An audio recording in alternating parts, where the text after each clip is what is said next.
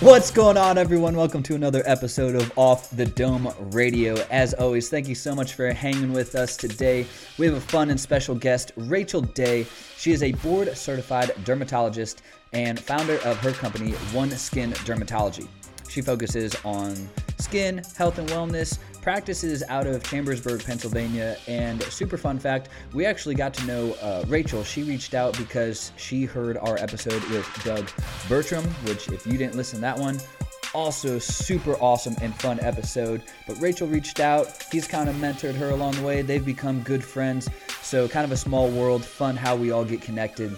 But in this episode, Rachel talks through the process of kind of leaving a good stable job, which is how Tim and I started, leaving those, kind of doing our own thing, and that's exactly the route that Rachel took as well. So she starts off and talking about how she found her path to being a dermatologist, background, and why she ended up leaving her stable job within the healthcare system and started her own practice. Then we get into her mission, kind of her why, her core values of her business, and what it really means in her eyes to create a healthy lifestyle. And then we asked Rachel what the process was when she first started her business. We're always interested in how people go about leaving one thing, starting another, especially starting something from complete scratch.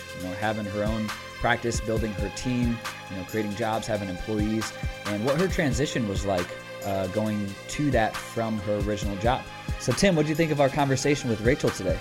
Yeah, I enjoyed our conversation with Rachel. You can tell that she's taking a different approach toward her practice. And of course, we had to ask her what makes her practice different. And I think the listeners will really enjoy how her wellness practice is taking a different spin on things in terms of redefining the patient interaction, how they handle patients, how the communication, transparency. I think anybody who's interested in healthcare, I think this would be interesting to learn about. So we asked her about that. We also asked her when she knows it's time to scale her business, what she's done to kind of grow and expand, because that's an important topic for any business owner. She talked about the processes she's implemented at her company, how she grows people within her company and develops people into better professionals. And then just to end the show, Rachel talks about Sara Blakely and her influence on her career and what she's learned from her and what it means to take action on your ideas. Because we all have ideas, but I think the biggest thing that separates average people from great people is action. So she kind of ends the episode talking about that, and obviously we asked the question of how she wants to be remembered, so I thought she gave a great answer for that. I know you guys are going to get a lot of value from this episode. You can find out more about Rachel by following her on Instagram at lovemyoneskin, or find out about her business online at their website, oneskinderm.com. So without further ado, Rachel Day.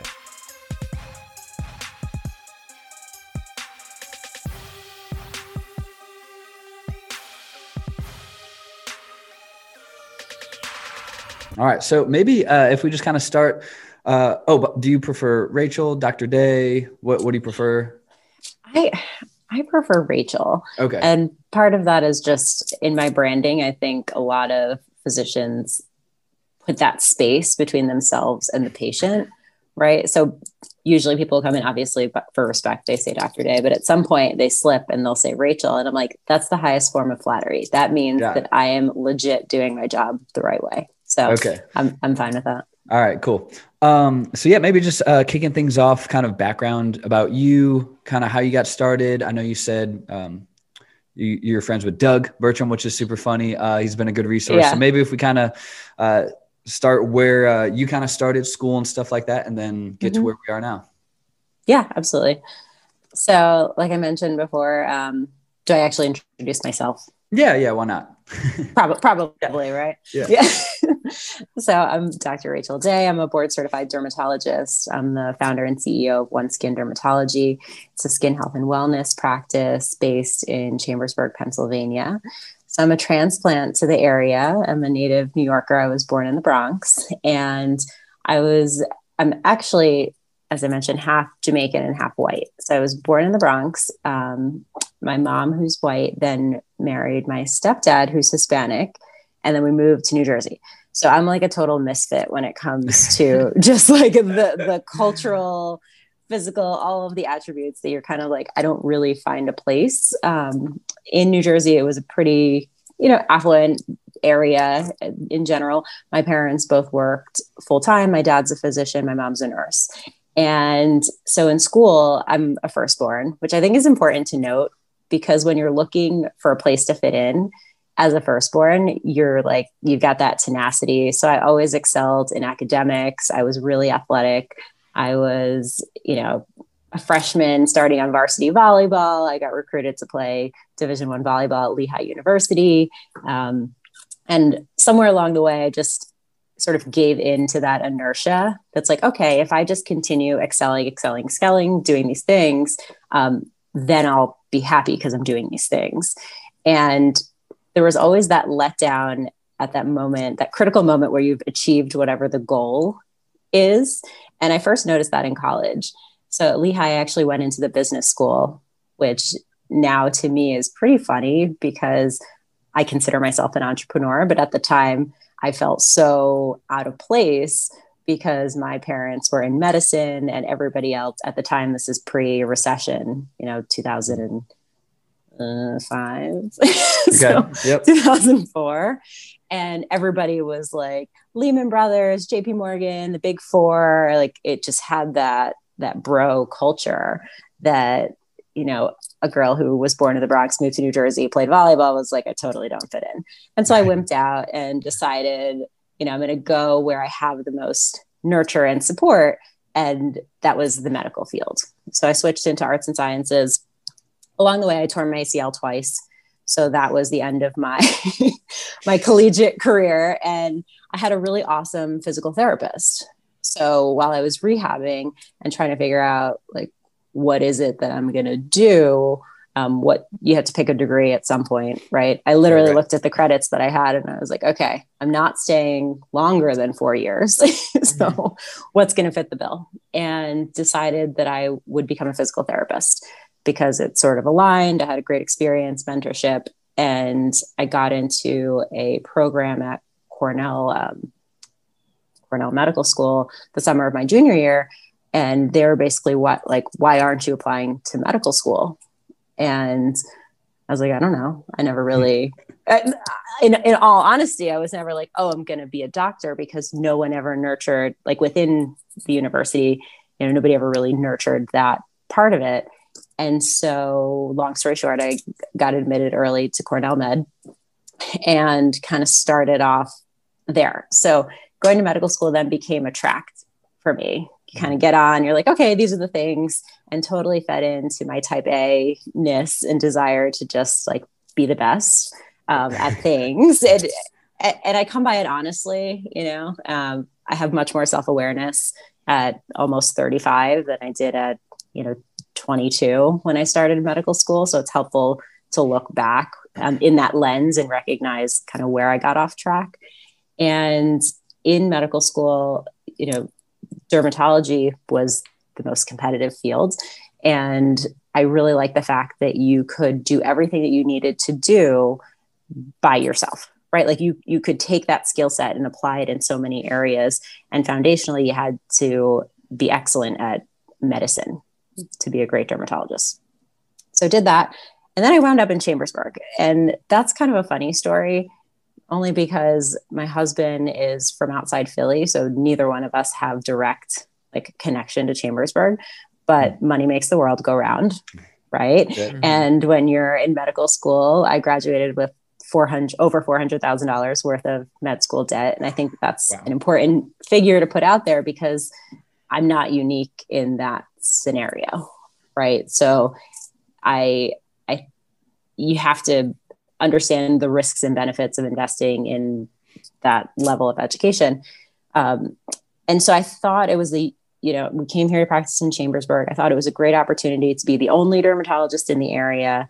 And it was a similar thing where I arrived and I was like, wow, this is a total letdown in what I thought my gift was to share with the world, right? Here I am, I'm practicing, I'm feeling like I don't have the time, the space to connect and treat patients the way I want to. And that's actually how we met Doug. Is my husband is an orthopedic surgeon, and our kids are best friends. So my oldest daughter introduced us to the Bertrams. Oh, nice. And it was like the energies of the world aligned, and Anne and I, Doug's wife, became great friends. And we were like, I think that our husbands really like each other, because obviously Doug has an orthopedic wellness center, and in meeting him, that's kind of how I caught the entrepreneurial bug. You know, we'd be hanging out and I'm like, just tell me more about what you do, because you're doing it on your own terms. You're really happy. You feel fulfilled. And I have this huge void where I'm like, I'm doing everything I'm supposed to be doing in terms of, you know, showing up and getting the work done, but it just feels like a one-way flow of energy. I don't have the ability to practice on my own terms. And again, share the gifts of medicine and the training that I have in the structure that I want to. So 18 months in, I quit for various reasons, but I decided that it wasn't worth continuing to operate within the structure of the insurance system and kind of the big eating little system that's happening within healthcare overall. It's, in my opinion, a system that focuses on it's an illness-based system, right? You interact when you have a problem. Mm-hmm. You don't go in to nurture a relationship that allows space for you not to have to go in when issues come up, because we're keeping you well. Mm. And in deciding to found OneSkin Dermatology, I knew I didn't want to be unidimensional, right? I didn't want people to think of this is a dermatology office, because I had the lens that I really want to create a, you know, health-based lifestyle ecosystem that people interact with and take away more than just the education, right? It's like the feeling when you come through the door. It's the relationship. It's that you get high quality care and nothing is in between, you know, the patient that's in the room with me. There isn't a computer. It's just me, my staff, everybody. The whole ecosystem is just a different vibe. And I learned a lot of that from Doug, and just having Doug's services and how he sets up his business. But it's a long-winded answer. That's kind of how I got here. No, that's good. I think that's great. And it's cool that, you know, it's funny, your parents were in medical. Now you're in medical. What did your parents do? So my dad's a nephrologist. So he's a kidney specialist. Mm-hmm. And my mom was a pediatric nurse doing like cardiac caths. My mom now does research at Mount Sinai. So she's into like big clinical trials that are like multi-country clinical trials, and has been published more times in the New England Journal than I have, which is exactly 0 times. Yeah.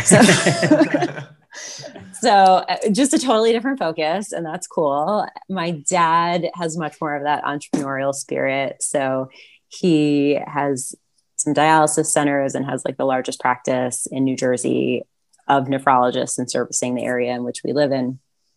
But ironically, there was no immediate support for me deciding to jump ship and drop out of insurances and kind of do my own thing, because it was so foreign, right? It's not a move that most people are doing. And again, I'm going to kind of lean on Doug that there was proof in the principle of it. But when I look around at dermatology, there's no one doing, at the time that I decided to do it, the way that I'm doing it. Now, there are a couple more practices coming out, but I am really one of the first dermatologists to step back and say, medicine, being a doctor, having all of this knowledge, it's a skill set. It's a tool, right? It's something that you can implement decidedly and very decisively into a business model that serves both you and your patients, and then support and nurture the other aspects of that person. And they come to you for other things, not just dermatology care. Mm. So I think that that's going to be much more of the trend. You know, 2020 was about survival. 2021 is like all about self-care, right? Right. Yeah. Right. You gave all of your energy to your neighbors, your family, you know, the New York Times, reading it compulsively if you're like me. And and now you're just like, all right, I'm going to set a hard boundary and say, this is the year that I really look inside and say, okay, how do I use the lessons that I've learned throughout the pandemic and recognize that's not going anywhere?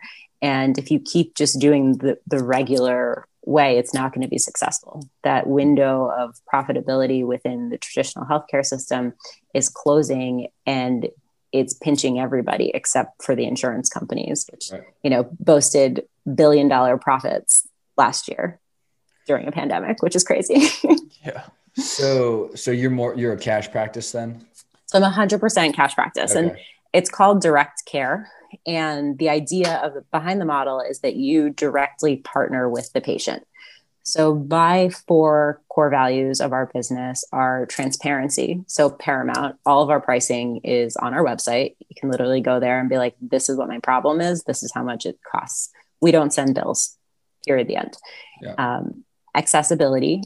So if you call around to your local dermatologist, I would imagine that to see a dermatologist, and I'm not saying someone who just practices dermatology, but a physician that's been board certified as a new patient is probably on the order of 4 to 6 months on the short end. And in my area can be as long as 8 months. So that accessibility is a huge support that we provide to the community. And then accountability. So if you go to a doctor's office and you try to call, how likely are you to get a human on the phone within, 30 seconds, I'll say? Yeah, it varies. Very small. Yeah. Like pretty much no, right? No. Pretty much no. They're going to ask you to leave a message, or, you have to wait, or you're not getting off that phone for a period of time. And in my world, time is my greatest currency. I can't get it back. Right. I've had, I'll share later, but some experiences that have really just sealed that for me.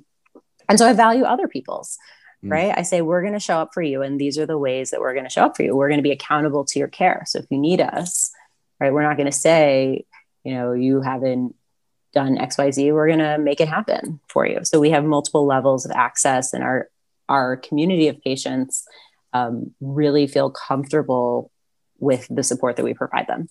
And then the last core value that we have is community. So we are so interwoven into the Chambersburg community when it comes to really relevant issues that came to light in the last year, social justice, really asking the hard questions and being a part of that community conversation, and a safe place for a lot of groups that don't traditionally have advocacy at the level that we're talking about.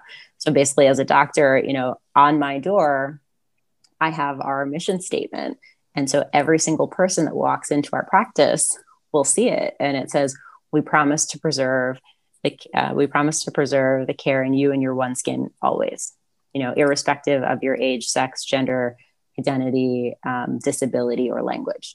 So it doesn't matter how you're showing up for us. We will meet you with respect and with grace. And that's not the case, especially in communities that are not as diverse as other areas, right? So I did all my training in New York City, one of the most diverse places in the world.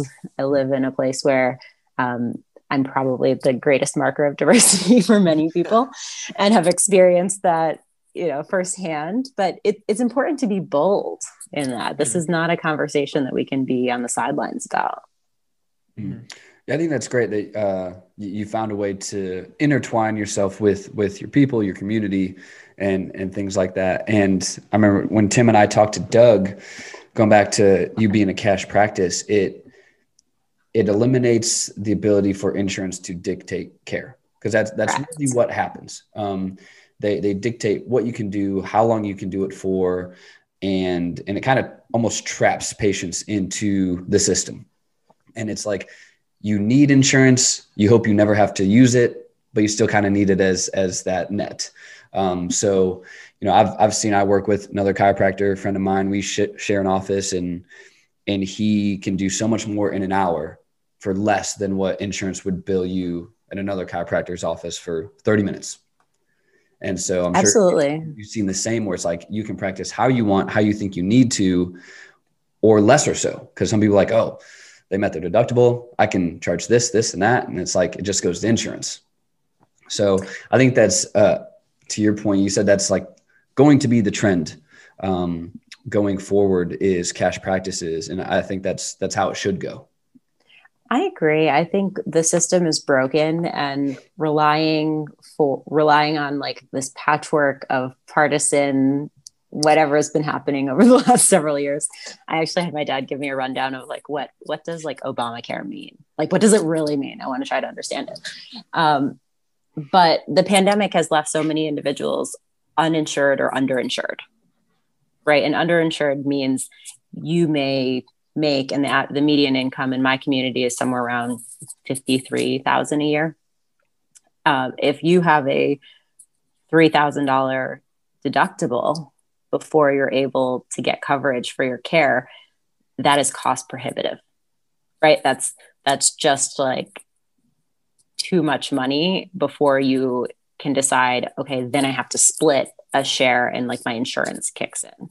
So I'm a full believer in insurance. I think the way the system is structured is you need to have catastrophic coverage.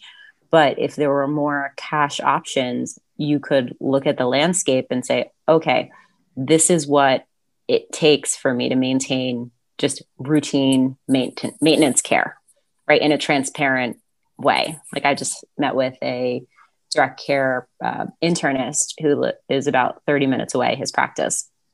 And we're going to do trading spaces. You know, he's going to come down and have his practice down here a couple times a month. And I'm going to go up in my staff and we'll service that area a couple times a month. And that added value to the ecosystem of his patients in a transparent way. You know, you are never able to get how much does it cost if you call. You say, I have a rash. How much is it going to cost? They're going to say, it depends on the codes. And you're going to say, what are the codes they're going to use? And they're going to say, it depends on what happens in the visit. So there's zero transparency in your ability to prepare for that. And you can't protect yourself against billing that you have no ability to be able to anticipate, right? You're just going in blindly. Like, who would do that? Yeah. And, you know, it makes it tough because, you know, a lot of things is like, oh, they do need to see something first, or, you know, how, like, what is the reaction? What is it? So some of it does depend on seeing the person, but yeah, I get how it's like, oh, well, we'll see what happens. Well, the other thing is that the system is structured. And I know this only because I became like a master at the system. I was excellent at coding. You know, I hit all of my bonus marks for the short time that I was in there. And it's not hard to do when you learn it, and it's not illegal. You're just using the set of rules that exist. But the individuals in my previous practice that got burned the most were those cash pay or underinsured patients. And I'm like, I can't justify the fact that I'm seeing somewhere between 35 and 45 patients every single day. So when you break that down in, 7 hours of patient care, what's that? 5-10 minutes, in a room, then you turn around and all of that. I actually timed myself, and I was trying to go slow, and I was in there like 7 minutes. And this person has to walk out the door and get like a $600 bill for me to say, yep, that's good. Right. Because I'm coding appropriately, right? Because I looked at all the places, I did all the things. Maybe we did a biopsy that adds like another 175 or whatever on there. And I look at my practice now and I'm like, somebody can send us a picture through a HIPAA secure text line. And if it's like an excision, like they want to have a cyst removed, I just quote them a price based on the photo. They come in same day, have the surgery. Again, time is a currency, right? They know what to expect. They get in and out, and like, that's it. And it's done. And it's just worked so much better because you just like can't get your problem solved when you're like in the dark about what it's going to cost in this day and age, right? Like everybody's got to be looking at where their money's coming from and how they're spending it and making sure they're making wise investments in this, financial uncertainty that we're in right now. Yeah. Yeah. It's nice that you found a way to help more people with the care that they need rather than the codes you need. Yeah. And it's about the service, right? It's like, if you're not showing up for someone, it's never going to flow back to you. Right. I mean, I quit my job that I had a secure, very healthy income to take out $500,000 in building a building to build a practice. Like, if it's not coming from a place of service, like, why are you doing it? So the best investment, I think, is in yourself and developing what is your vision. And Doug, again, was really helpful in outlining what does that look like outside of a traditional illness-based system. Like, when you are functioning to keep people well, how do you have to approach that differently? Like, I respect that some people don't want to take medications of a certain permutation, right? And I don't say, oh, well, then I can't treat you. It's like, that just starts the conversation, right? What are your values? How do we make sure that your treatment plan is in line with your values so that you're compliant? Like, if you give everybody the same treatment, most of the time it's not going to work out, because everybody is individual. They have different things that motivate them. And I think that now, spending 30 to 45 minutes in an average visit with a patient, like, we have such higher compliance, we have happier patients. It's a totally different vibe. Sure. Yeah. And I'm sure that relationship with Doug was just super important, being able to hear his insights on how he started his business. I wanted to ask you, so like, what did that, once you developed that relationship and were ready to take that jump and take a huge risk of quitting the stable job, what did that entire process look like? I know you said you had to take out a loan to build the building and everything, but what did that whole process look like of assembling your business and forming it? So, chaotic. That's like the honest truth, but it's all on you, right? And there were certain points, like, for example, the first step was I need to get my own malpractice, right? I'm going to be practicing medicine. Like, how do I go about doing that? To get malpractice, there are two different types. There's occurrence and claims made. One, you pay it all year by year, and it covers something called a tail, which is if somebody sues you in 15 years, it comes out of that pot of money. And then one of them, if you close the policy, you have to pay a tail. And typically the tail can be anywhere between $10,000 and $30,000, depending on how long you've practiced, et cetera. The reason I'm mentioning this is most people get the all-inclusive, so that if they decide to just close the policy, they don't have to worry about the tail coverage. And I was like, if I get that policy, I'm basically saying to myself, I am not willing to do what it takes to make this business a success. I'm not willing to get down there, scrub my own floors, scrub the toilets, figure it out. Because if I close my policy, that means my business has failed. It means I'm no longer showing up and taking care of patients and serving. And that was one of the first, that sounds weird, but it sort of set mentally up that decision that if I'm going to do this, I'm going all in. This is like a cannonball into the deep end. I will figure out how to swim. I have zero business background. And so I did what I think most smart people do. You ask for advice, and by ask, you pay for it. Right. So I got a coach, like a startup coach, that basically said, this is what keeps you out of jail. These are the things that you, right? No, but it's important. There are so many things that you don't know: rules, regulations, safety, and you could spin your wheels and spend your time trying to figure it out yourself. Or you could be very, knife-like and say, this is the body of information that I absolutely have to master. I don't need to reinvent the wheel. I need a structure on which to build the stable business. And so I considered that part of the investment that I'm doing foundationally. If we have a shitty foundation, it will crumble. And so that's like the totally unsexy part of operating a business, right? Like who does the manual and are we doing the training? So, and that's not me. I'm a Pisces. I'm like a total, let's flow, let's dream, let's do things big. But I recognized that if I ran the business like that, I would run it into the ground. So self-awareness was huge in deciding to make that jump. So I think to anybody who's thinking about a business, know where you're starting one, becoming an entrepreneur, like understand what your strengths are. CEOs are not meant to be managers, right? CEOs are meant to be thought leaders, thinkers. They're the ones that are moving the needle.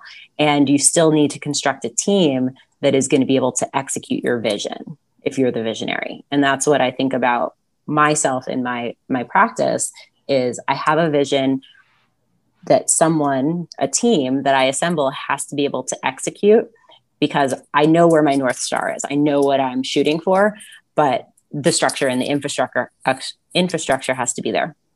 So to do that, I took my team from where I previously worked. So I got my nurse and my scheduler to take that leap with me. And when I say got, I told them my dream.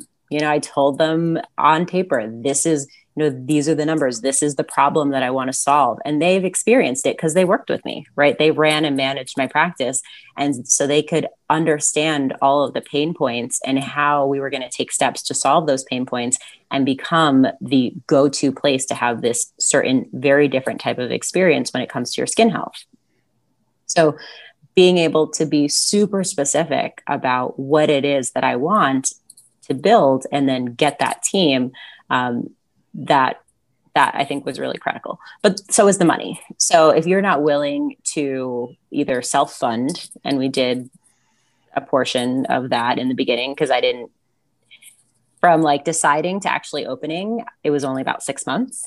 And so I left the big system and was just like, I'll figure it out by myself. And we did.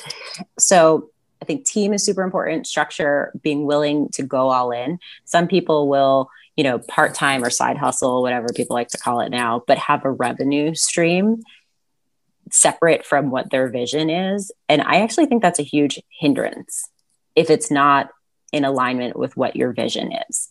Because if you could rely on, if you think of like a faucet, right? If there's a faucet of revenue that you can kind of just like open when you need a little bit more or close it, like that's going to take your time away. That's going to take your energy away.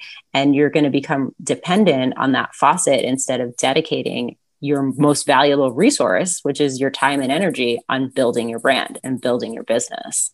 Mm-hmm. So I really fought the temptation to get some sort of part-time something to have money come in.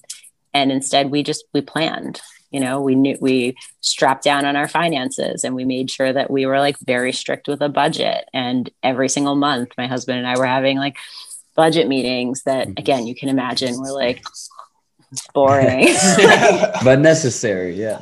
But so necessary. Like the best people in business are the ones that understand the practicalities of the situation. Like, it's timing and kismet and all these things, but you have to be ready to receive. Mm-hmm. And if you're not putting in the work and being ready, like you're going to totally miss the boat. Right.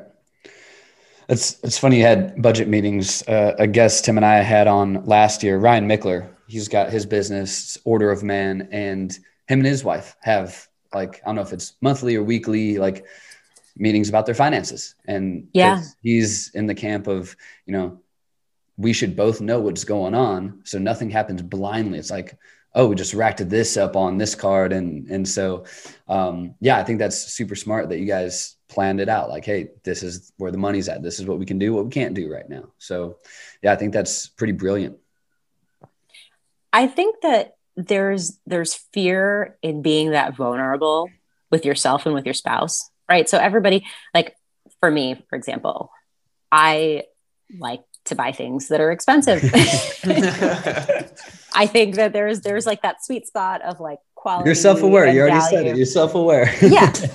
And I take care of them, but I can still buy and not have, it doesn't bring any joy to my life. So if I am like stressed or like overeating, whatever your vice is, right, that becomes like a crutch and a hindrance. So money is really important. Money gives you access. If you are not watching your flow of money, And I'll know when I'm feeling a little stressed because I'll look at my cart, and I always wait like 48 hours before I buy something. And that was a policy that I instituted because great. it's like an emotional thing. I'm like, oh, this will make me feel better if I just have this one beautiful, whatever it is, like handbag. It's like, it didn't actually add to the value of my life.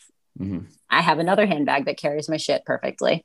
Yeah. And so now I just have like a second one that sits on the ground, and I would show you, but I have approximately like 4 handbags in my office.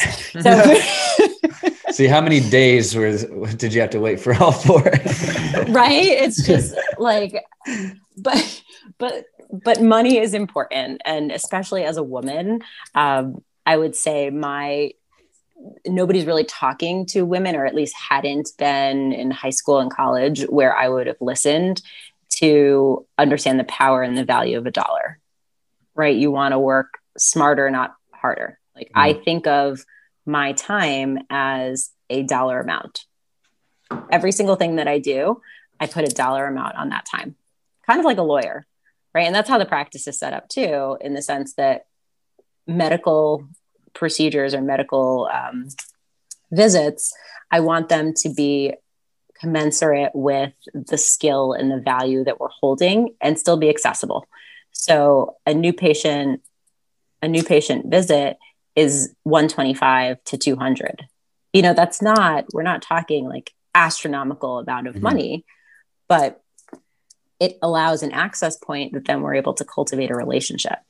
And so one person in our practice can single-handedly over a year spend $5,000, $6,000, $7,000, $10,000 because we've nurtured a trust and like delivery cycle with them, that then they're converted to cosmetic patients. And it's more of like, let's really dig into that wellness. What makes you feel good? Let's come from a place where you feel empowered making these decisions. And we're not like a minute Botox clinic.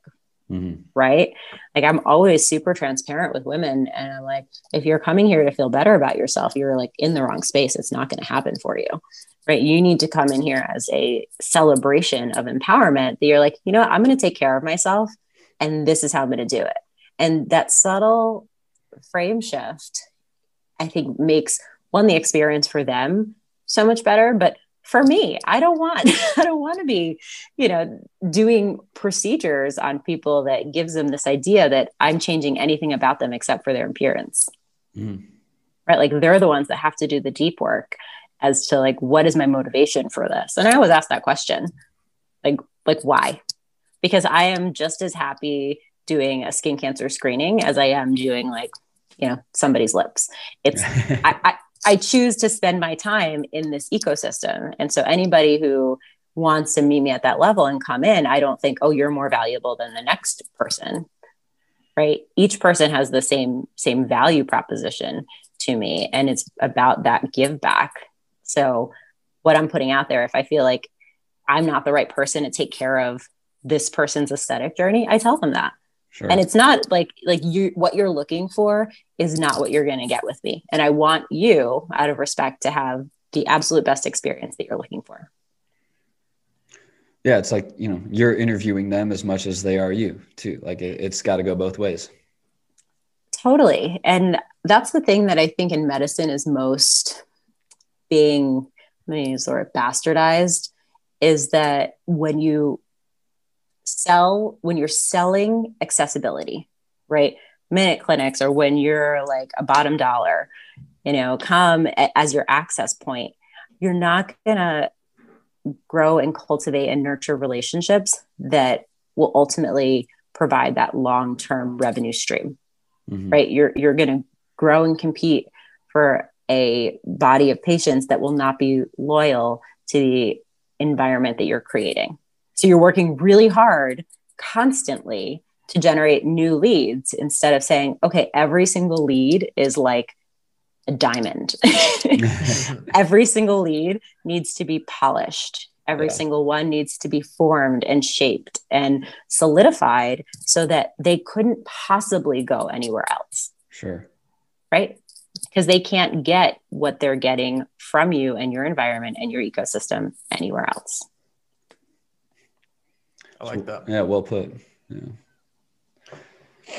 And like, what would you say, like from that moment where someone meets you for the first time and you nurture that relationship, what does your practice kind of do differently than other ones that the first things that come to mind to establish that relationship and that trust? Yeah. Yeah. So I am like a super smiley person, and I'm being serious, but I love to have fun. I love having fun. I love celebrating. I love parties. I love party planning. So my office itself, just in decor and aesthetics, it is meant to feel elevated but comfortable, right? Like my toddlers run around in my office and like, I don't care, because it's meant to feel lived in, right? We have an entire room that's like a pediatric room dedicated to the experience of children getting dermatologic care. So that attention to how are they feeling? And I keep going back to the fact that I'm a Pisces, but I'm like a super empath.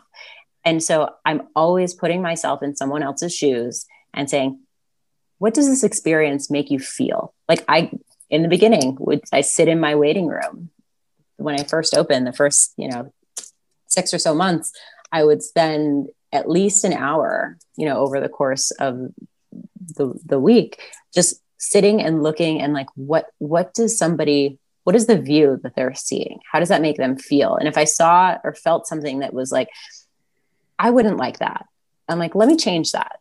Let me make sure that line of vision that they have, it's giving something back to them. So it's a very neutral but warm experience just coming in. And then my team is like badass, everybody that we've grown. So we started with 3, now we have 7, and everyone meets me on that level. I'm totally about that energy. So if I meet you and I'm like, our energy is not right.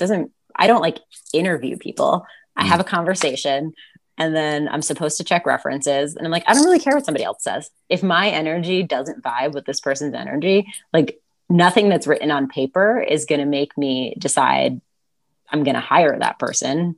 Right. And then if I vibe with that person, nothing that's written that's negative is going to change my opinion, because I know what I'm looking for. So I know what my business model is and what my sort of ideal relationship partner or entrepreneur within my business is. And that may be something that rubbed that other business owner the wrong way, that they were too eager, that they were this, or that environment didn't nurture those aspects that I find so special. So I really don't put any stock in somebody else's opinion, unless it's like they stole from me. Right.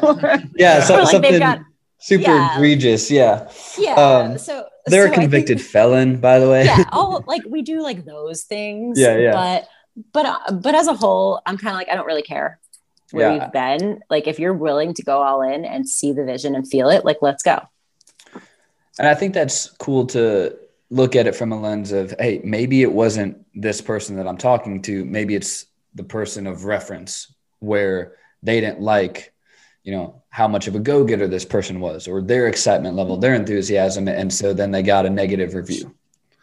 Yeah. When I started this episode with you guys, said I'm a misfit. So I am the person that, always asked the question that made people go, is she really going to ask that? Yeah, I'm really going to ask that. I'm like, why not? Why can't we ask these questions? Why can't we say these things in residency? They make you do so much stupid shit. And I would be like, please just tell me why this is worthy of my time. Right? Like, tell me how you're not wasting it by asking me to do this exercise. What is the educational value? And people don't like, in general, people that ask questions, where I would say, I absolutely love when people are asking the right kinds of questions. If you're asking a question that's like, just displays a lack of knowledge base, then I just tell you, go look that up, right? Like that's not my job, is not to be your Google. But if you're asking critical questions that make me think about, my business, or our why do we have this system in place, or why don't we have this system in place? Then you're adding value, because maybe I just haven't thought about it. And maybe that's something that I'm not speaking to. So I don't know. I think it's important to be disruptive in a purposeful way.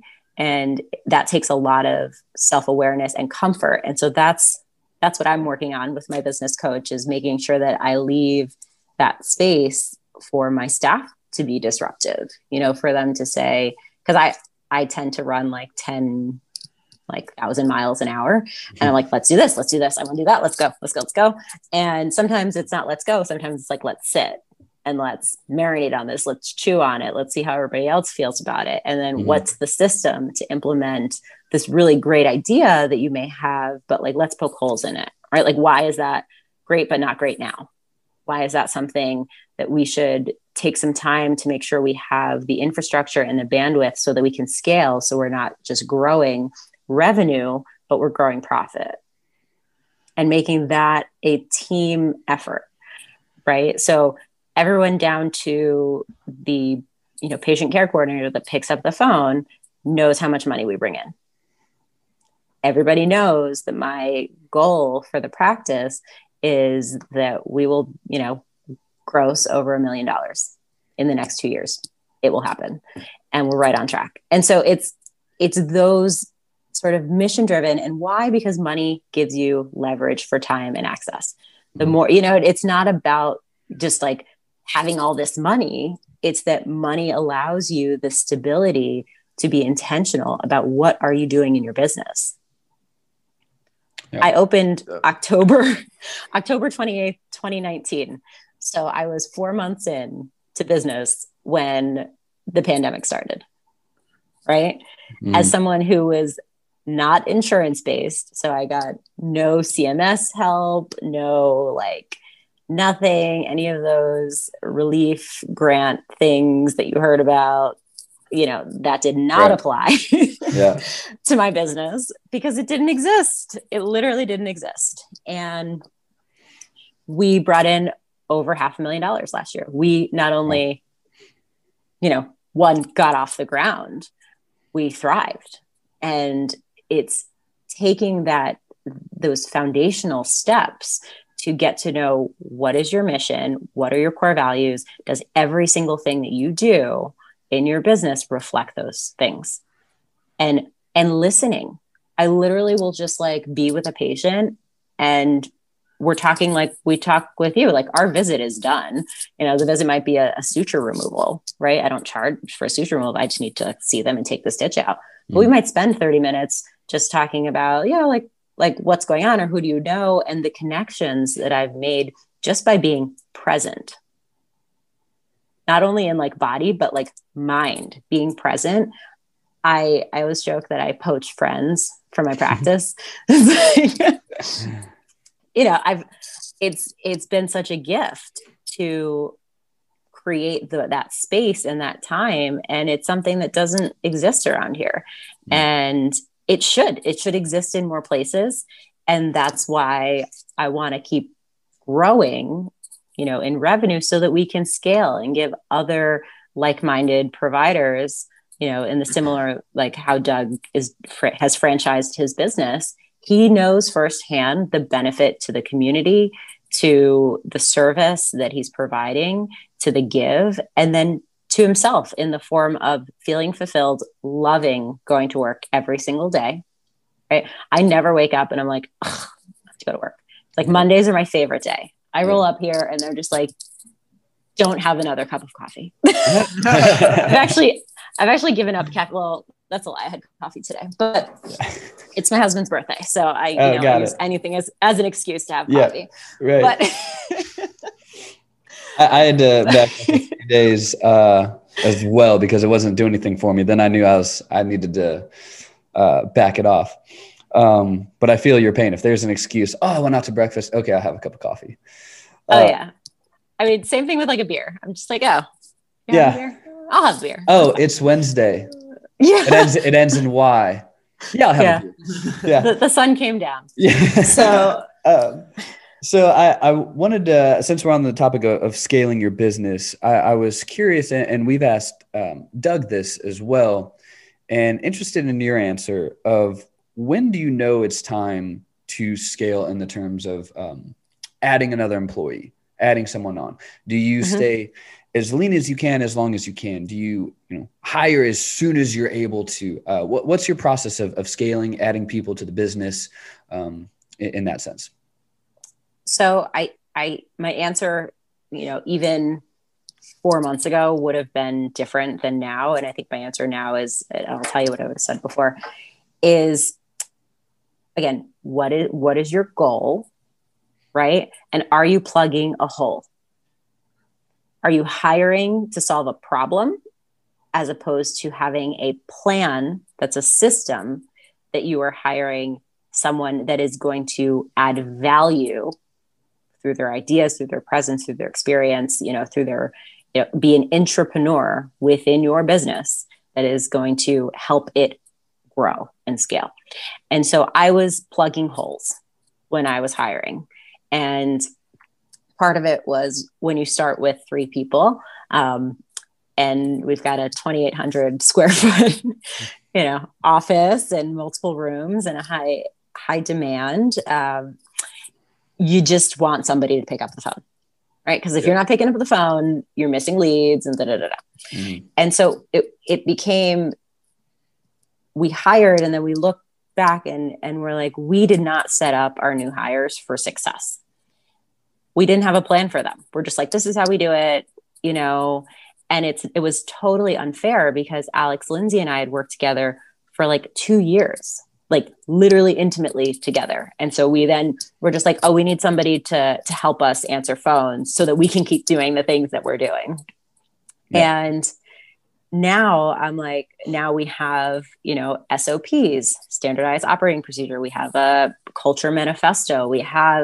And we're working backwards at this point with everyone that we've hired to really look at, we didn't provide the structure that was needed. This is where we're going. And this is why I mentioned every single person knows what our financial goals are and how they produce profit, right? The person picking up the phone, they produce profit for your business.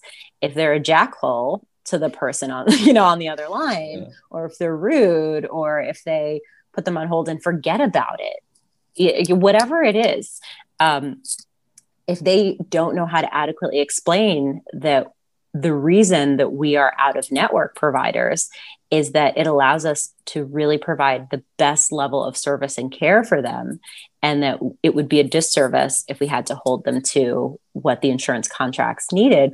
We 100% respect and understand their ability or their need to utilize their benefits. These are the other places you can go. If you need to see someone sooner, we could see you within 2 weeks, right? Just even refining that language and that narrative, that is profit producing. Yeah. Right. Following up and nurturing that. Were you able to see someone? We can get you in.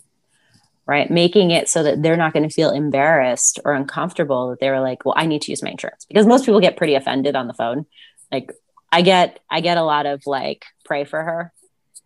I'll be honest. Like there were like 2 in the last week, which things come in 3s. So I'm expecting at some point, maybe somebody will drop off a rosary, but it's a misfit. It's like, how could you be doing this? And I'm like, you don't know what it means for me to not be able to practice or to serve, and what that means for my family to have to spend all of my family time worried about things related to a system that I can't control. It's like we have 100% complete control within this environment. And those boundaries are so important. So back to your question of knowing, when it's time to grow, I set the expectation for myself when I started that I would not just work in my business, that I wasn't going all in to just be here seeing patients 5 days a week. Like this was not the final destination for me. And as soon as I had enough patients calling and we looked at my schedule and it was like, you don't have an appointment for 3 weeks, seeing patients 5 days a week, I was like, it's time to hire. It's time. And I feel really blessed that I love to teach. And so I had a nurse practitioner student that had reached out before I even opened. And so she spent some time pre-pandemic with us. January, February. And I reached out to her and kept that relationship, nurtured that relationship, and said, if you haven't found a dermatology job position yet, I want the opportunity to offer you to work here. It's not your classic position. And I said this, and I don't mean it in any offense, but I'm like, you have no value to me other than the fact that you have the ability, to practice medicine. You don't know dermatology, right? Like, you're coming in and this is not we just fill your schedule. This is like, you need to be coming in with the growth mindset that you're here to learn and you're here to like take off running, and you'll be paid as somebody who's not trained, right? Like, you can't command a salary that would be typical for your credentials in a place like this. And I had actually one other mentee turn the position down because, again, money moves the world, and you need that right person that is willing to go all in. And I'm so glad that Megan did, because she's a rock star. I mean, we have such a great ecosystem with Megan. She's seeing patients right now.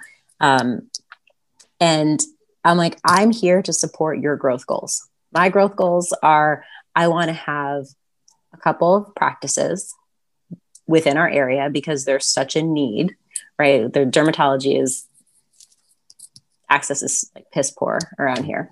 So just from a service standpoint, there's a lot of local work to do. And I'm like, I want to be part of fixing that problem and providing a solution that is sustainable. And you're part of the solution. If you want to learn, like, sky's the limit.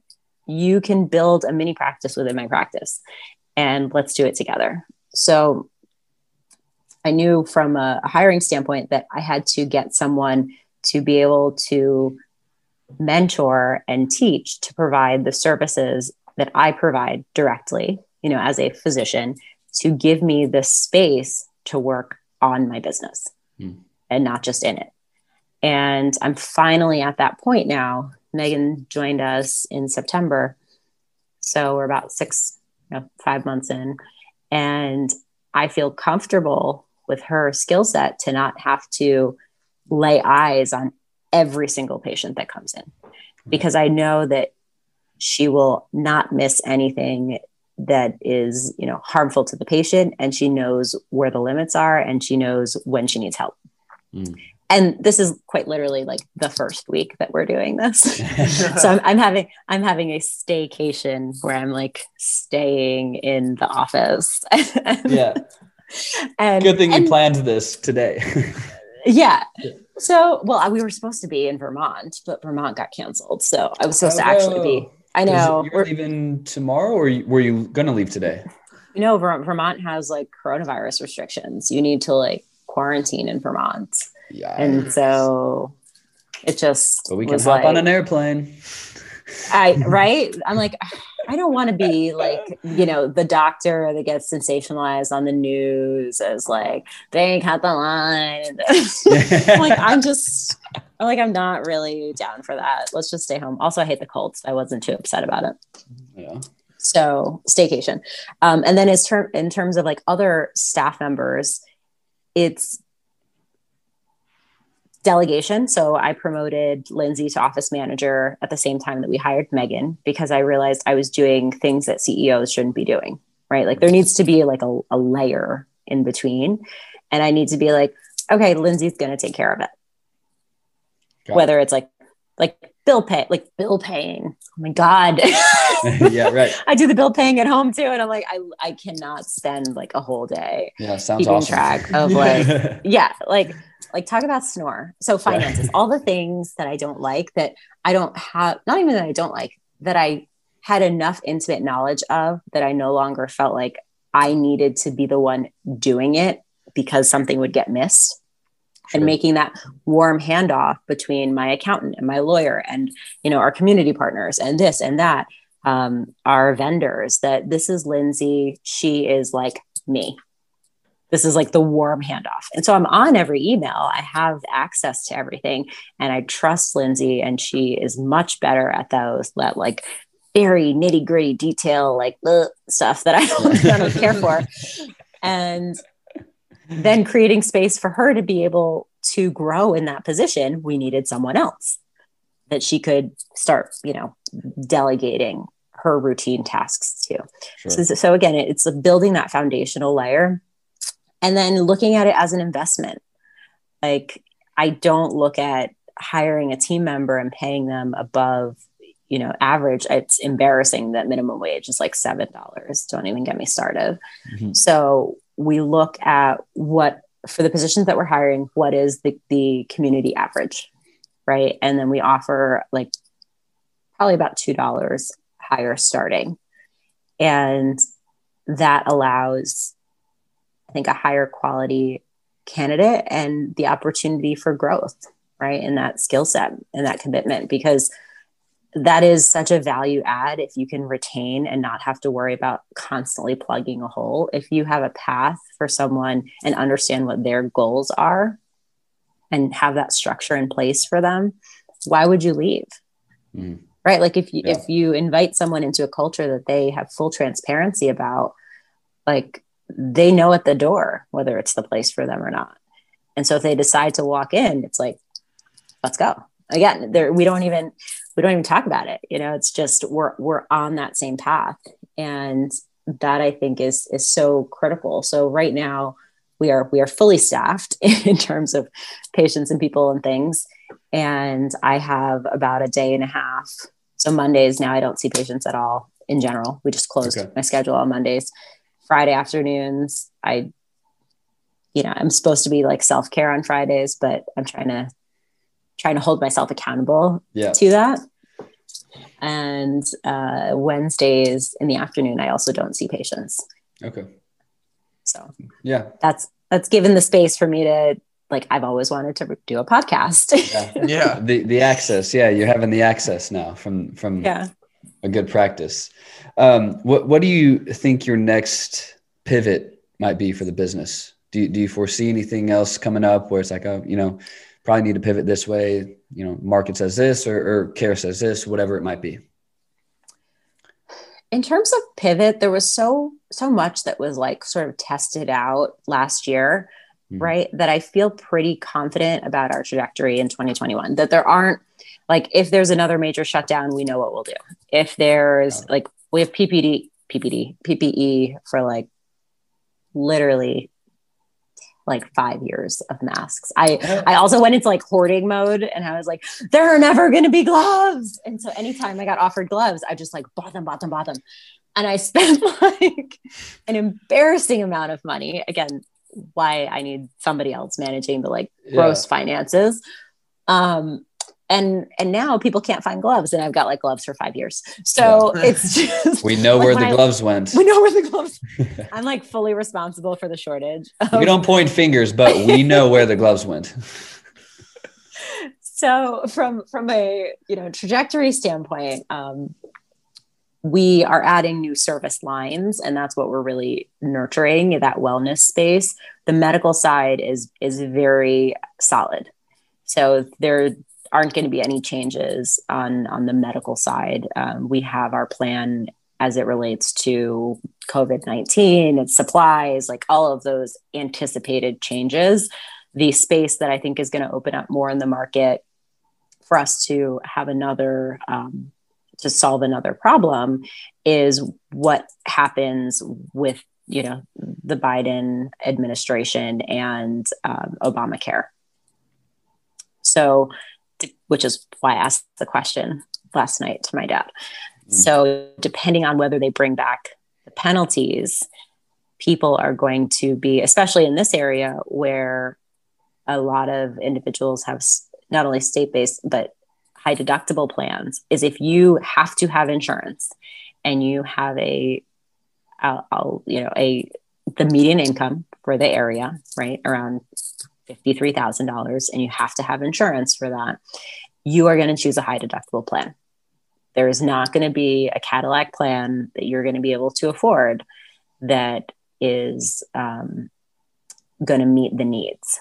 And so specifically messaging and speaking to and showing value for the care in a direct model, that makes not having to utilize their high deductible plan if they're, healthy, right? Providing those options and partnering with other direct care practices like an internist. We can trade spaces.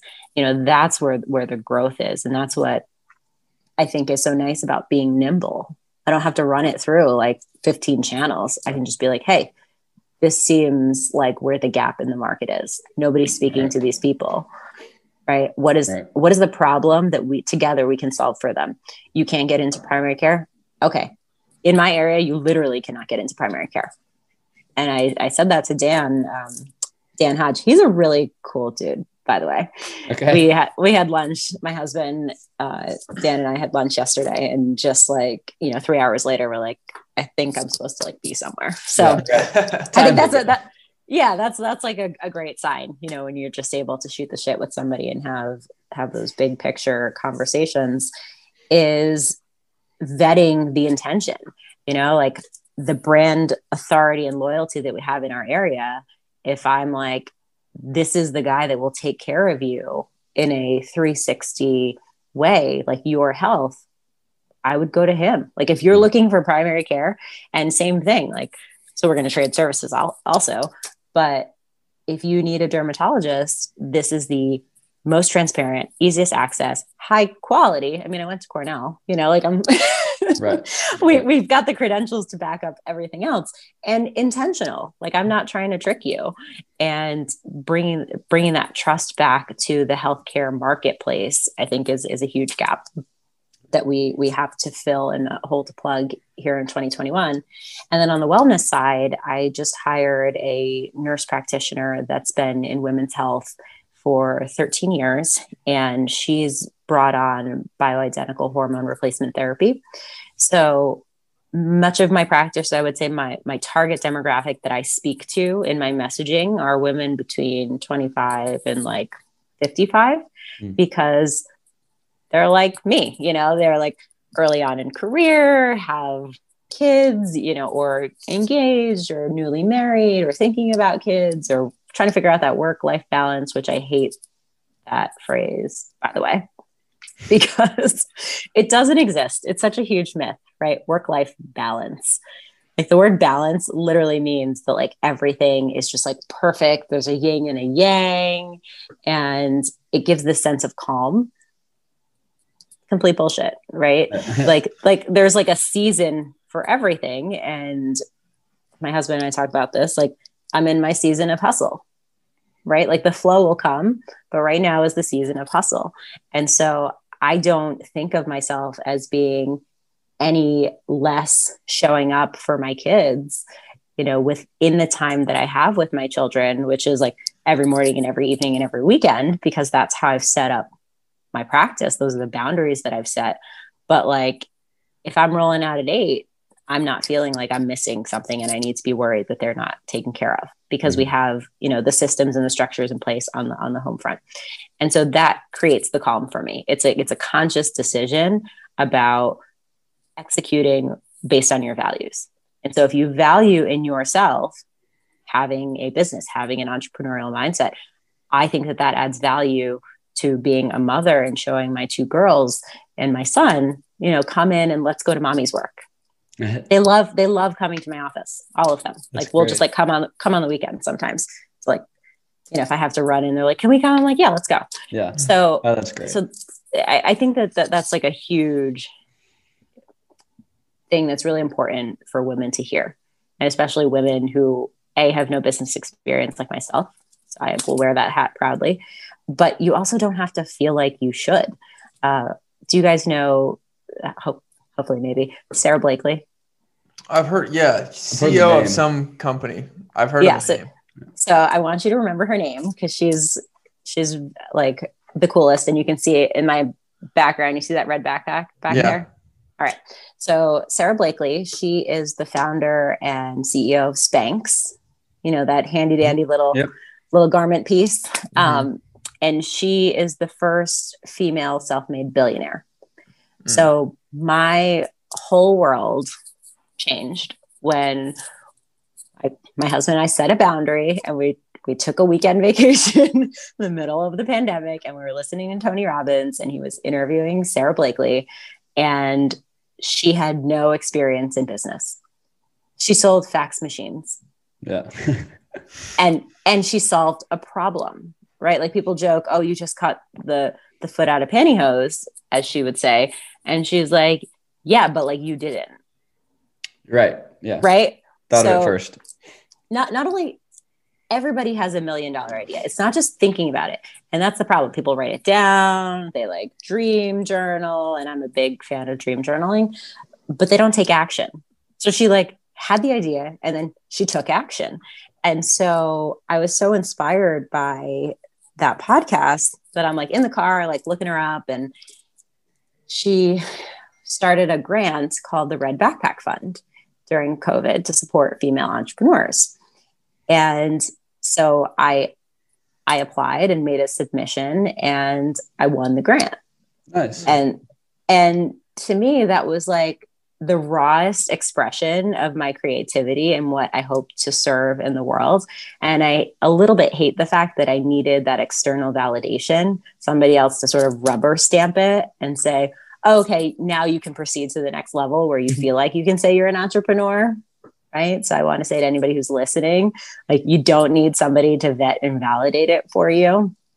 But it's a nice reminder. And I keep the red backpack there. Yeah. As that very visual, like, why am I going to build my own ceiling? Right? Like there's absolutely nothing that, if it aligns with my values and my intention, and I have the support and the structure around it, both at work, in our ecosystem, and at home with my partner, who's amazing. And like, I would be the only person saying, no. Right? Like, yeah. Like you have to sort of own that part of it, that you have to take action.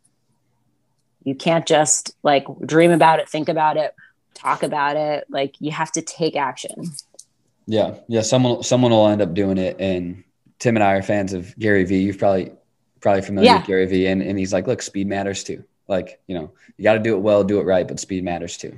So messy action. Yeah. Right. Like it doesn't have to be perfect. And gosh, the things that we've learned in our operations, from just like opening our door to now, we're just like, ooh, that was pretty ugly. And things always perfect themselves along the way as you keep going. And it's, that's his thing. And, Tim and I run in our own ships, and it's like, they get better as you go along. So, no, I think that's really cool how you've segmented yourself. You've grown, especially, starting 4 months before a pandemic, and then, and then still grew.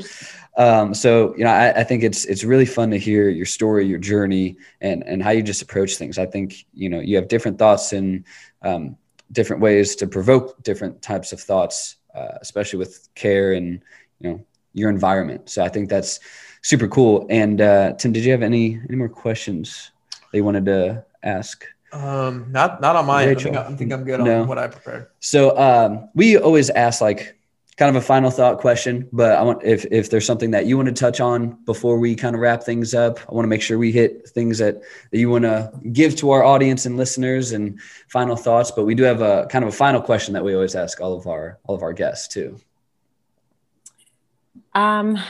One, thanks for the opportunity. This is part of my messy action. And so I was like, thank you for joining us. Yeah, Doug, how did you do that? And he's like, I was like, all right, I'm just going to send them a message. And so this was super cool. I love, honestly, hearing in my own, hearing the words out loud. These aren't words that you speak to other people. These are not conversations that you're typically able to have out loud, because you need somebody who's like-minded to have the conversation. And it's just such a small group of people that are kind of scattered that just totally get jazzed about this. And that's such a gift to be able to hear that narrative, because it totally reinforces like, all right, I'm walking the right path and it feels good, right? It's like that little dose of dopamine that you're like, that was easy. You hit the little button, you're like, I want to keep doing the things that just feel so natural and in flow. You're on. So yeah, that's my last thing I want to share before you ask your final question. Yeah, for sure. So we always like to know how people want to be remembered. You know, when your time here is done, how do you want people to remember you, Dr. Rachel Day? So I'm going to use the word heroine, and I want to be remembered as a heroine for misfits, because I spent so much of my time trying to fit into a construct at so many different levels that I was never going to fit in. And as soon as I just decided that the person I wanted to fit in was myself, right? Like to just have that self-confidence, that is the gift that I want to share with people. And that's what we do in OneSkin Dermatology, right? It's my tagline is love my OneSkin. Like if you are not nourishing that relationship with yourself, if you're not sharing that gift with yourself, it's like you can't possibly share it with anyone else. And I want anybody that I interact with, especially on the medical level, to feel that that's a gift that we've that I've given them, that permission to just fully embrace and accept who they are. More specifically, on like a broader scale, with the podcasts that I have coming out soon. Let's the go. Raw Skin, yes, let's go. The Raw Skin Pod. It's about that vulnerability. Right? Women in medicine are not taught to live on that growth edge, right? It is not celebrated. And so if I can be a voice that is a catalyst for women in medicine who found themselves in the same position that I was in a couple of years ago, just in a world that they're like, this just isn't me. I don't fit in. It's not right for me. It feels bad in my bones and it's toxic. Whatever that is for you, whether it's a personal relationship, whether it's a relationship with work, and there are so many different layers to that, but just at that core, giving them the permission and guiding and leading them in the education to just like, you're the only one that can change that. Like, let's go. You can do it, and be their cheerleader. That's how I want to be remembered. I like that. That's awesome. Well, you will have to let us know when you're going to launch your podcast. Gotta give us. It's yeah, for sure. I have my little jingle opening. Okay. We spent so much time on intro and outro music. Oh my gosh, one of our musician friends actually did our outro music too for us, so it was super cool. Yeah, but, I like your intro. Yeah. It's I'm going EDM style. I'm just respect. I want like that vibe, where you're just like, the flow. I'm in it. Like you like you might not even catch what I'm saying because you're just like that beat. Right. And cut it off right before the drop. Yeah, I literally said that. Welcome to the Raw Skin Podcast. I was like, could you time it where it like really hits? Yeah, right. Like, yeah, okay. That's awesome. Well, Rachel, thanks so much for joining us. Thanks for reaching out. We love when people are like, hey, can we be on the show? And, love when we can get a time and just have fun conversations. Like you said, have these open dialogues, easy access, but things people don't always talk about, but need to hear. So thank you for your time. We know it's valuable and there's a lot of fun. So yeah, we look forward to following more of your success. Well, again, thank you guys for the opportunity, and I will let you know when the Raw Skin Pod is about to launch. Great. Awesome. Enjoy the rest of your staycation this weekend. Yeah, you guys too. Take care. All right. See ya.